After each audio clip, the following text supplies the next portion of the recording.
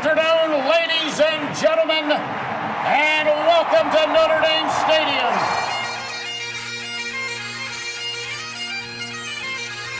Zbikowski trying to get to the outside. He has blockers in front. Tom Zbikowski, along the beat, shakes him off to the 5 and touchdown. And now it is down. It is over. And the Irish have knocked out number 1 Clemson. Brady Quinn looking, pump fakes, he rolls to the near side, throws it, it's caught by Samaja, inside the 20, inside the 10, he's going in, Notre Dame has scored! Jones is the back, he's got it again, and Jones a lot of room, Tony Jones makes a cut, gets a block, and scores! Is that the play that will seal the playoff bid for Fighting Irish?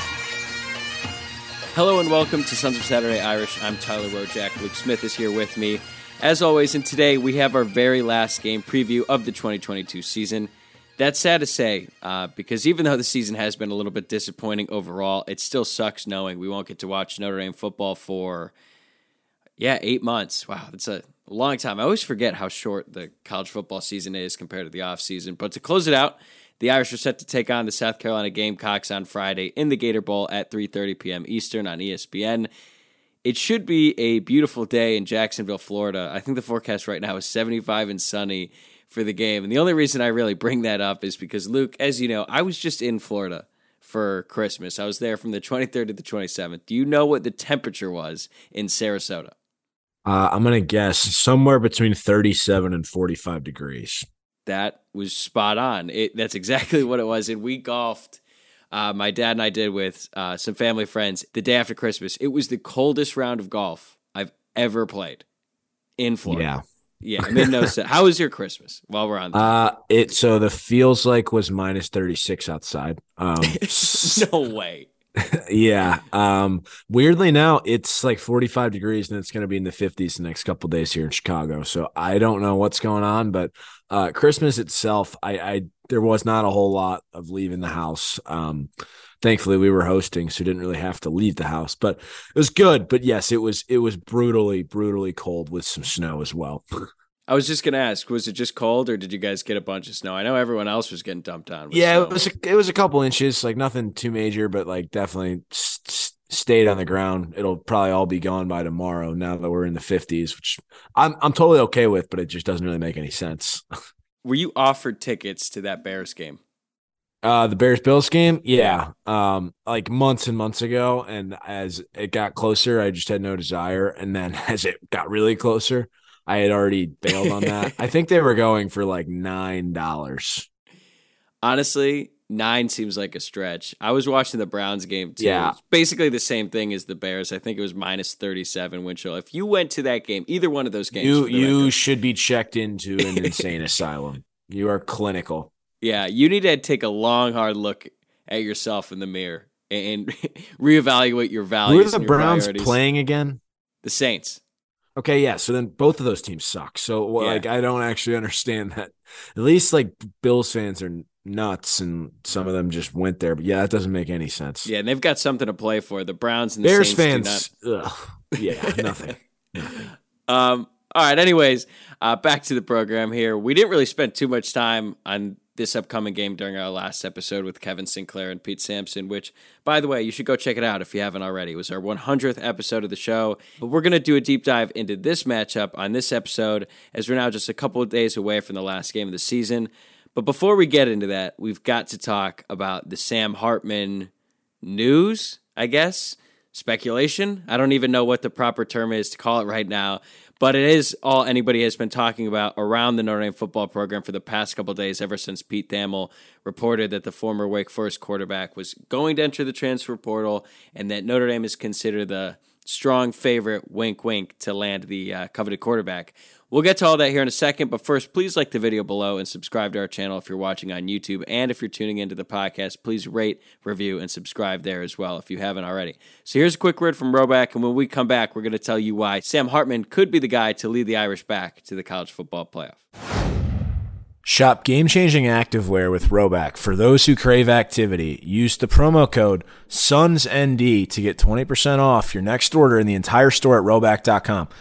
Roback's been an awesome partner for us all season. They recently gifted us a sweatshirt, couple quarter zips, and the Shamrock polo, which was really sick, and I can't recommend it more. And I would really recommend to all of our listeners to check out their apparel, again, at roback.com.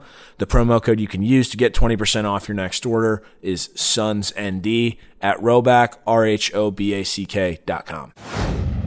Okay, so to catch everyone up here, Notre Dame has made it pretty public since the end of the regular season that they were in the market for a QB in the transfer portal.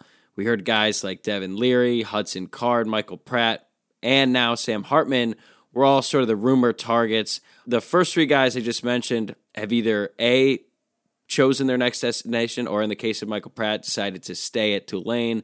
Sam Hartman wasn't even in the portal at the time of all this discussion. Then last Friday morning, Cam Lemons from 24/7 Sports reported that Hartman would not declare for the NFL draft and instead go into the transfer portal, and he said Notre Dame was the likely landing spot amongst many suitors. That same night, Sam Hartman would go on to set the ACC record for career touchdown passes while leading Wake Forest to a win over Missouri in the Gasparilla Bowl. And then on Monday morning, Pete Thamel of ESPN officially broke the news that Sam Hartman was entering the portal and that Notre Dame was the expected landing spot for him. Nothing is official yet at the time of this recording, and I feel pretty comfortable in saying nothing will be official until after the bowl game. But Luke, we've talked about it a little bit offline the past couple of days. Now that you've had some time, how do you feel about the prospect of Sam Hartman suiting up in the blue and gold next year? It would certainly be welcome news. Any time you have the opportunity to enhance your roster, you take that.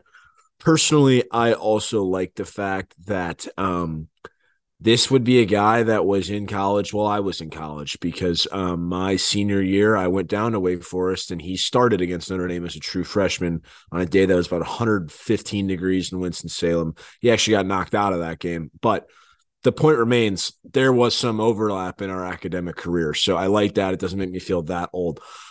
At the same time, I'm somewhat of a Tyler Buchner believer still. I just sort of feel bad for him that through no fault of his own, he's likely not going to start next year. And with that said, I wouldn't count out Tyler Buchner. I just wouldn't. And so that's something that I'm keeping in mind. That said, it is welcome news should it happen. Yeah, I'm not out on Tyler Buchner either. And I really hope that even if Hartman does decide to go to Notre Dame, makes it official and all that, I really hope that Tyler Buchner doesn't transfer. One, selfishly as a Notre Dame fan, if you have Hartman and Buchner, the quarterback room is in a really good spot if that's your 1 and 2. Because as we know, injuries can happen to the starting quarterback, and you don't want your entire season to be derailed if that is the case like it was this past year for Notre Dame. I was super excited. I really don't know if there's a better option for Notre Dame in the portal or not in the portal technically, but there's not going to be a Caleb Williams in the transfer portal unless you're Lincoln Riley and you're leaving. So I don't really think Notre Dame could do better here. The fact that he has a ton of experience is awesome. Notre Dame has done well with senior quarterbacks. And I think it's really exciting. And maybe most of all, I think that if Hartman does come to Notre Dame, he would become the best passer to play at Notre Dame since Jimmy Clausen. And look, I love Ian Book. And I'm not ready to say that Hartman will be a better player for Notre Dame than Ian was at Notre Dame, because he was the all-time wins leader, and he did lead Notre Dame to 2 college football playoff berths. And I hate how Notre Dame fans still to this day decide to discredit what Book did. A big reason why Book was so good is because he ran the ball so well, and he was very elusive in the pocket, and he was able to create plays. But if you look purely at their passing ability, I don't really think it's a stretch to say that Hartman is kind of head and shoulders better. And if he comes in, it instantly changes the entire dynamic of the offense. And Notre Dame could have a truly elite offense for the first time in over a decade, maybe? Yeah, I don't know. I feel like 2019, actually, they put up a ton of points and averaged 30-something. 2015 was a very good offense, but I get what you're saying. Yes, the point certainly is there. Yeah, I another thing about Hartman too is he's going to come into this situation. If he does come to Notre Dame, he'd be a non-degree seeking grad student, so he's basically just a professional football player for all intents and purposes. And I do think it's kind of funny though how it seems like it's all but official, yet the entire Notre Dame fan base is kind of scared shitless, and I think that's mostly because of the Peyton Bowen thing. Like, how worried are you that this doesn't get across the finish line? I mean, the only reason I'm worried is just because I've seen too many people tweeting about it for too long, and I do happen to believe that we are fucking cursed. So, so Wait, like yes, you and I, or the fan base? You and I, but I guess also the fan base. I think it might be more you and I. It is kind of like when the news broke, we obviously were texting about it in a group thread with some other big Notre Dame fans, and I think one of our buddies instantly said, "We're going to be busted with tampering." It's that was me. Oh, that was you. Okay, yes. Well, I think he definitely supported that. I was like, guys, it's our first bit of good news in a month. Like, we've got to enjoy the wins when we can get them. Yeah, but that is another concern of mine, just that could somehow come about.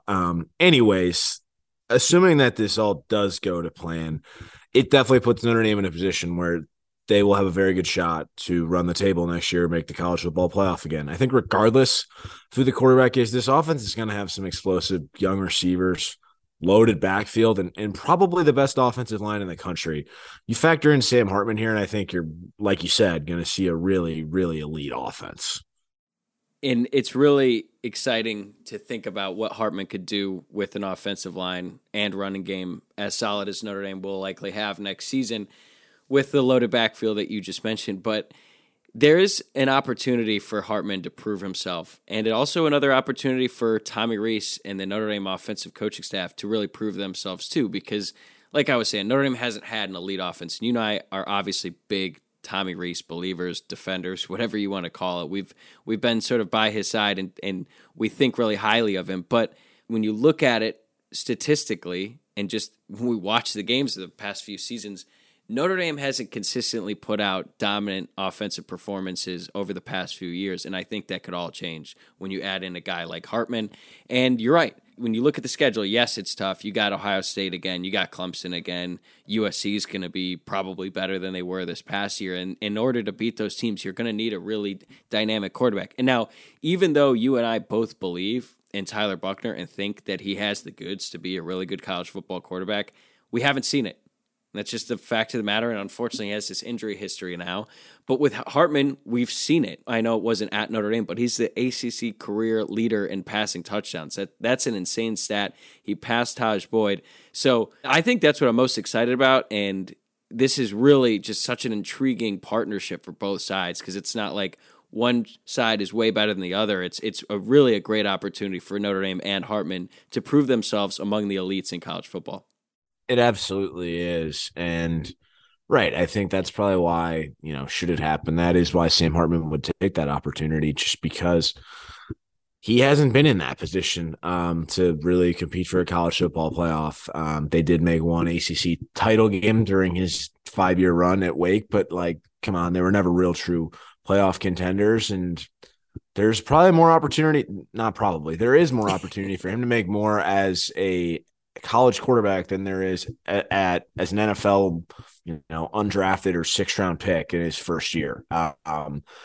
This gives him the opportunity to potentially, move his stock up as well. But I think it makes sense why he would want to come back for yet another 6th year.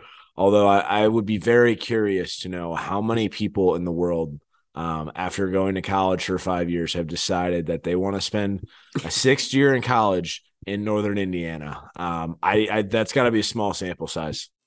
I got to imagine he's the first. He's going to be 24 years old to start. Well, Stetson Bennett's 25, right? He's my age, which is just pathetic. But yeah, he wouldn't be the oldest. Who's having more fun at their age, Stetson Bennett or you? Probably me, honestly. There's also that North Texas guy who's hitting the portal who's 29, and he's going to be 30 next season, which is ridiculous as well. But okay, there are, outside of the tampering thing, which we kind of joked about, but I'm also I'm always considering things like that, just because Notre Dame does seem to get hit by these weird NCAA things all the time. But I think just a quick interjection. Is it tampering if the player reaches out?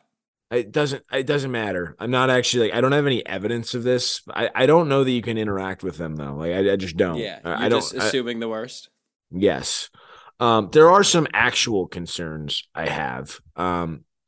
He's kind of Hartman has kind of just had a few games, especially in big games, where he just kind of shits the bed. The Louisville game this year comes to mind. Just played horribly, threw a bunch of picks. So does the ACC championship from the year before. I think he had 3 picks in that one. And the other thing is that he's coming from a really gimmicky offense. The slow mesh is just a super gimmicky offense. And I will say that pretty much everyone that's played in it has largely been successful. I mean, obviously Hartman experienced the most success. John Wolford leveraged his success at Wake into becoming an NFL draft pick. And hell, even Jamie Newman succeeded in that offense. And he was able to leverage his success at Wake into a transfer to Georgia.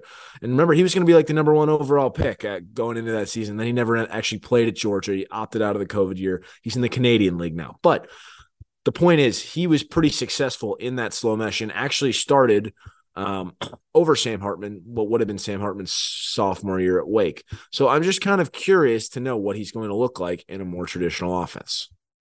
Yeah, and that's the reason why he has to stay in college, basically. You know, he went through the process to be evaluated by the NFL scouts, and by all accounts, the reports he got back were not all that flattering. And he made it pretty clear throughout the season that he wanted to go to the NFL draft after the season. He did not want to return. And you know, things change, circumstances change, and then I think once he got the feedback from the NFL that he either would be a very late round pick or might not even be drafted at all, once he heard that, then I think he realized he had to reevaluate and look at his options, and that's where Notre Dame comes in, and a Tommy Rees offense is kind of perfect for him because Notre Dame does run mostly a pro-style offense. I do understand your concerns about the offense that he was running at Wake Forest, but still, when you watch him, I feel like he's just too talented. That it's not like he's just throwing to wide open guys every play. He's making plays. He's avoiding guys in the pocket. He can run a little bit, but I hear you on the interceptions. That's probably my biggest concern. He throws a ton, and I know he's played in a ton of games, but he's thrown for 41 interceptions in his career. That's a lot. He threw another one in the Gasparilla Bowl, and it's in stark contrast to what Tommy Rees and Marcus Freeman have said is such a high priority for the quarterback at Notre Dame, and that is to protect the football. I mean, how often have we heard Freeman or Rees say in a press conference, like, what are you looking for in the quarterback? Well, they have to protect the football. And they're not necessarily in like the Jim Tressel conservative territory where they don't want the quarterback to take any risk whatsoever. But 41 picks in the course of a career, that's a lot of interceptions, man, including 12 in this past season. It's a concern. I think it's a fair one to have. Yeah, I would wonder if Notre Dame, like, how many years it would take to look at Notre Dame quarterbacks to get to 41 picks total over the last decade, honestly. Because they have not had guys throw a ton of picks. I don't know the number off the top of my head, but I would be curious. Now, I guess if we wanted to play the counter argument to that, you could say, well, he was throwing it a million times a game. Plus, there's a lot of situations where Wake Forest was behind. He probably tried to force it. So, you know, you look at the 12 picks from this past season, I'm sure if we broke it down, every single one, maybe not all of them were his fault, but it's still something. Another thing, and this is unfortunate, but it has to be addressed in some capacity. Hartman had a very serious medical problem that nearly derailed this past season. I mean, he missed a good chunk of fall camp prior to this past season at Wake Forest with the blood clot issue in his arm. The early reports on it were really scary. They didn't know if he was going to come back at all. He was going to be out indefinitely. Fortunately for him in Wake Forest, I think he only missed his first game, and it didn't seem to be a factor for the rest of the season.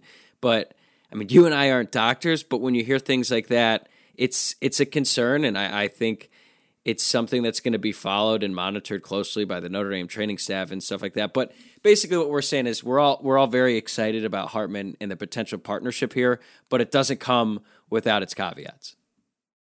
Yeah, there's always risk. But, you know, you just got to take that for what it is. And, you know, I think the good will outweigh the risks here. But, yeah, there are certainly risks.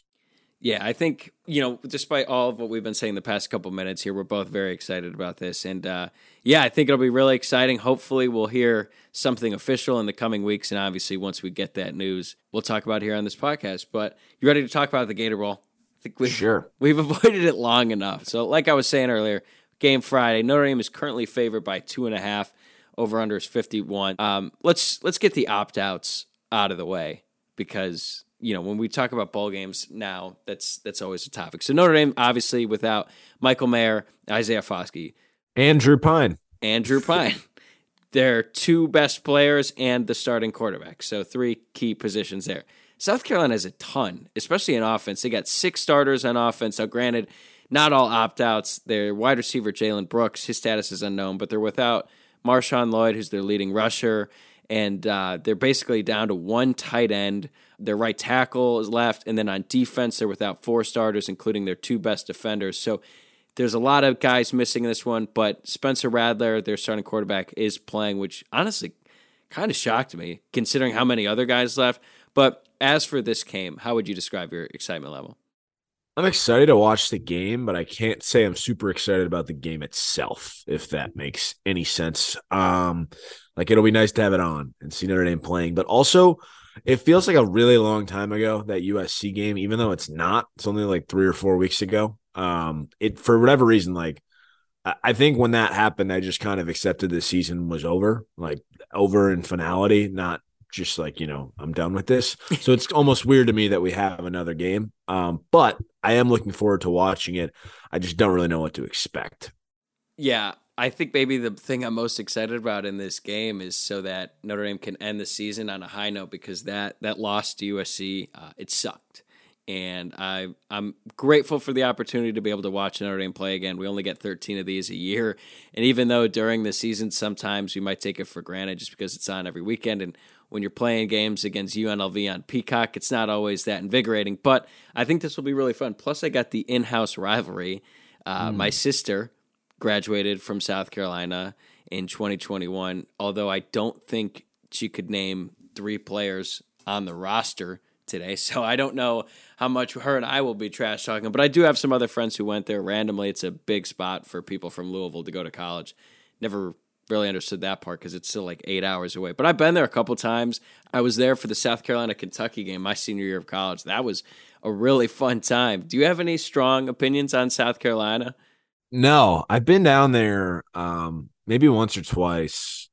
Just like, I think we were down in South Carolina and just walked around the campus, and like their baseball stadium, because I was in South Carolina, was kind of like the cream of the crop in college baseball back like 10 years ago. But no, I don't. I have like a family friend who went there. Actually, my cousin is a freshman there as well. I forgot about that. So his dad like does not really follow college football, but I actually have gotten a couple texts talking about this game now out of nowhere. So I was shocked by that. But I forgot. Yeah. So I guess I somewhat have some family ties there myself, but I personally, I don't really have any thoughts on South Carolina. I went down there. It was a cool campus. That's kind of it. Have you been there since you were in college? No. Okay. I was like in high school then, I want to say. So I never went down in college. I was going to say, those kids love to party. It's unlike any other SEC school. I mean, they certainly like to get after it there, and it was a really fun time. When I was there, that was hotter than hell, and it's also so humid. It was like a September game. Dude, I think actually, now that I think about it, I'm pretty sure an old woman died at the game. Yeah, that'll happen. That, I guess so, at South Carolina games. I think it was so hot that a woman died of heat stroke. I'm going to have to look that up after this, but I'm pretty sure that happened there that weekend. Anyway, the opportunity to get a win over an SEC team is always exciting, even if South Carolina isn't the cream of the crop of the SEC, to say the least. So I'm really looking forward to that aspect of the game. But as for the matchup on the field, the Tyler Buchner storyline is obviously going to dominate the storyline in this one and the coverage. And so what are your expectations for TB12 in his first game back? I don't think he's going to come out and light the world on fire, but I do expect him to play well. I also expect Notre Dame to pound the ball against the South Carolina run defense that's been really suspect. That's probably a nice way of saying that. I'm curious to see what Buchner's own running package looks like. I think some of us have doubts on how healthy he may actually be. So I'm curious to see if Notre Dame tries to protect him or leans into his legs at all. Like I said, I do think he'll play well, but I wouldn't expect this to be, CJ Stroud in the Rose Bowl last year. I think that's fair. What do you like if you had to put an over-under on his attempts through the air? What do you think it's at? 25 maybe. Wow, you think he's throwing 25? I think they should, like, though I said I think they should run it. I think that they should have him throw a bunch just to see if he can do it in this game, right? So I don't know. I would be kind of surprised if he threw over 22. I would guess 20. It could be. I would guess 20 attempts just because they're going to try to run it. This South Carolina rush defense is really poor, to say the least. And that's with their starting DN, Zach Pickens, who's not playing in this one. They also are Gilbert Edmond, another guy on the defensive line who won't be playing here or playing this weekend. They are in the bottom 20 on pretty much every stat you look at in terms of rush defense, yards per carry, all that. And it's just been a real problem for them all season. So if you're Notre Dame, on one hand, you don't really have to air it out, but you also kind of want to see what Buchner can give you, like you were just saying. I don't think they're going to run him much at all. I think they learned their lesson after that Marshall game but it's kind of crazy to think about at the beginning of the season. He was their entire rushing attack for the first 2 games. So if I had to guess here, I would say that 200 yards through the air, he picks up a couple first downs on the ground, maybe gets a touchdown in the red zone on the ground and no interceptions. I think that'd be a pretty quality start given the circumstances. Yeah, I would definitely take that. Do you think we'll see Angeli at all in this one? A couple weeks ago, I think I would have said yes, but I'm not so sure I feel that way now. It could just be Buchner's game. I can't say I have strong feelings or thoughts on that either way. So I'm gonna say we'll see him, but I don't know if it's gonna be for an extended period of time. Yeah, I just have this feeling that there's going to be a package for him, maybe a couple passing plays just to get him some reps. But I don't know. I could totally see a case where they don't play him at all. But it's also the beginning, or it's, I guess, the beginning of the end of the Michael Mayer era. And there were several points during the season where he was the entire offense for Notre Dame. So how do you think the offense will look without him? Obviously, it'll be worse. However, without Drew Pyne only staring at Mayer, we could see some receivers finally get some targets their way, because it's not like they weren't open all the time when Drew Pyne was playing quarterback. So, yeah, it's going to be worse, but I'm interested to see if we can actually spread the ball around a little bit more to some of these receivers. I honestly think it's going to look pretty much the same on first and second down, because they're probably just going to run it every time, like I was just saying. But on third down, that's where it gets interesting, because that's Michael Mayer was third down pretty much every single time for Notre Dame. And Drew Pyne, like you just mentioned, he'd stare him down from the moment he took the ball. And we've been very hard on the receivers, I would say, deservedly so. But through the second half of the season, guys like Deion Colzie, Jaden Thomas have made some significant strides. And I'd love to see Colzie continue his ascension that we've seen throughout the second half of the year, because he might be the new third down guy. Hell, every single catch he's made has been in some crucial spot, or made that great touchdown catch against USC. So on one hand, yes, it sucks. Obviously, you want to have Michael Mayer. He's the best player on the team. He's the MVP leader, all that stuff. But this is an opportunity for other guys like Holden Stays, even Mitchell Evans, because I was kind of surprised by this. Mitchell Evans doesn't even have a target. Really? Huh. Yeah. So it'd be great to see all these other tight ends who've been playing behind him and blocking actually get a chance, because, I mean, hell, we have no idea how good they are. Michael Mayer stole reps from Brock Wright when Brock Wright was a senior and Mayer was a true freshman. Now Wright scoring touchdowns for the Lions. So he's sort of completely dominated that position for the past 3 seasons. Now we get a chance to see these other guys and see what they're made of.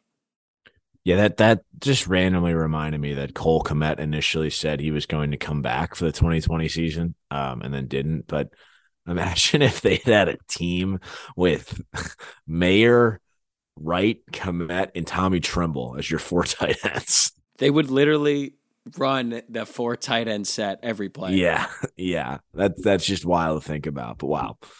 On the other side of the ball, Notre Dame is without Isaiah Foskey, and South Carolina is coming in red hot into this matchup. We mentioned the opt-outs, but the most important player, Spencer Rattler, their quarterback, has kind of saved his season, and you could honestly make the case that he sort of saved his career with his last 2 performances, big wins over Tennessee and then Clemson, and he has lit it up. And say what you want about him and how his career has turned out, but he's looked really, really good. So are you concerned at all with how Notre Dame is going to be able to defend that passing attack without their starting cornerback, Cam Hart, and without their best pass rusher in Isaiah Foskey? It's a good question. I'm still not really sure how that Tennessee game happened the way it did. I watched that, and it was kind of just like an out-of-body experience for South Carolina. Like, I don't think that would ever happen again in a million years.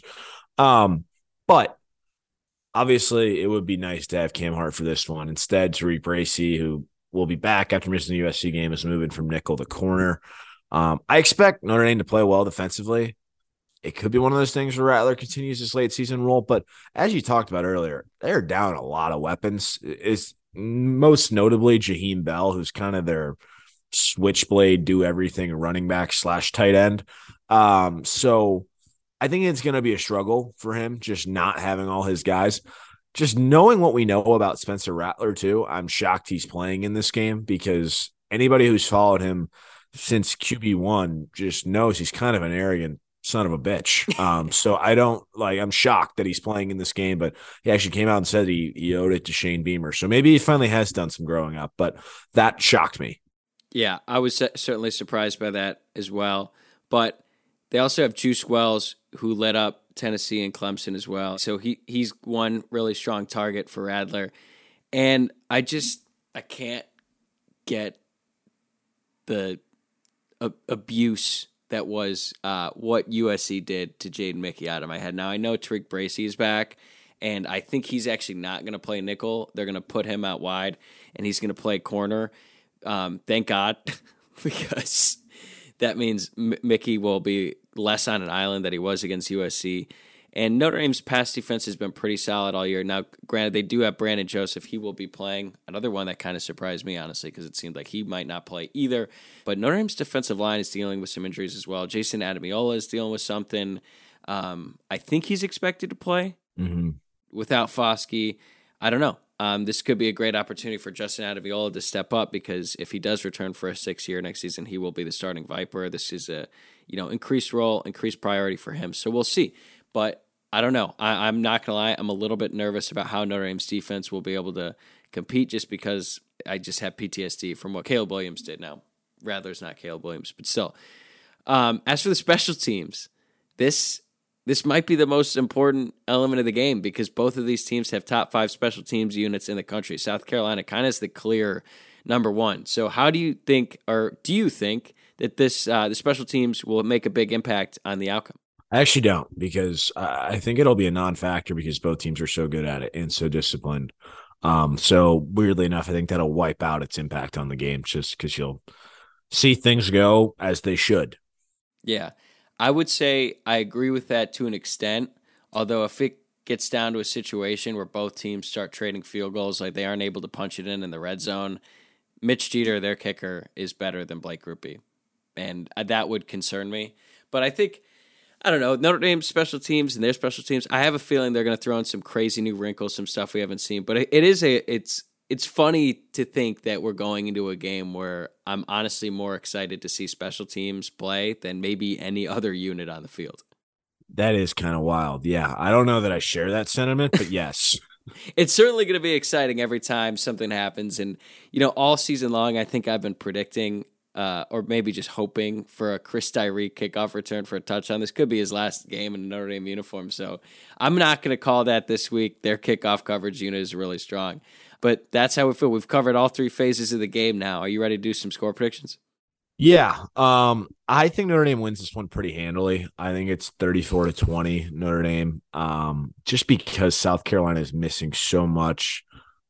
I think, like I said, while I don't expect Tyler Buchner to light the world on fire, I do expect him to play with a bit of a chip on his shoulder, especially as this Hartman stuff is kind of buzzing around. So I think he'll play well, and he'll be motivated to lead Notre Dame to a victory in his first action in a couple months. This could be kind of a boring game, to be totally honest with you, but the only reason I'm saying that is just because it just feels like kind of, I don't know what the word I'm looking for is, but just like zapped of energy. There just isn't a lot of buzz around this. Maybe there is from the South Carolina side of things, but I don't feel like there is from Notre Dame side of things. Yeah, I don't know about South Carolina, just given all the opt-outs they have. But then again, the opportunity to play Notre Dame in a bowl game, fans are definitely going to turn out for that one, and I'm sure there's going to be closer. Yeah, there's going to be plenty of South Carolina fans. Who the hell wants to go to Jacksonville? Not me. It's probably the worst place in Florida, and that's a terrible state. Worse than Tallahassee? Ooh, Tallahassee is a special kind of hell. So I don't. Tallahassee deserves its own distinction there, but I think they're not too different. Outside of the COVID season, is this the least amount of games you've attended since, I don't even know, pre you going to Notre Dame? Yeah. I mean, honestly, I went to 5 in the COVID year. I only went to 7 this year. So that's like pretty much the same amount. Yeah, that's a little bit jarring. Granted, Notre Dame was undefeated that year, so a little bit more to be excited for. I'm picking Notre Dame 27-17. I just have a feeling it might take a little bit for Notre Dame's offense to get going. I think they're going to be able to run the ball at will, but it's just hard for me to expect Tyler Buchner, who hasn't played since week 2, is going to come out and he's going to be able to deal and convert on third downs, especially without Michael Mayer. It'll kind of be a slow start for Notre Dame. They'll eventually be able to get it going. They'll probably give up a big pass play or two through the air to Rather. Like, he's going to get his in a couple of these plays. He's just been playing too well of late for me to think that Notre Dame is going to shut their passing game down, especially without Cam Hart. But I feel pretty good about a 27-17 win because A, that hit the cover, and also B, it would be, this isn't like the high-quality bowl win that Notre Dame haters constantly bring up, that Notre Dame hasn't had a big bowl win in a while, but it'd certainly be something, especially after the way that last season ended. Yeah, I guess so. I mean, you always want to win, right? I don't know that it moves the needle a whole lot, but ending the year with 9 wins, I think, would be significant enough, especially when you consider that this team lost to freaking Marshall and Stanford. So on that note. Yeah. All right, well, thank you guys for listening. For Luke and myself, this will be our last game preview of the 2022 season. Please give us a follow on Twitter, Instagram, and Facebook at Sunset Irish. And please like the video, subscribe, all that jazz. And we will be back once this game is over, and we'll wrap up the 2022 season for the Fighting Irish. So we'll talk to you soon.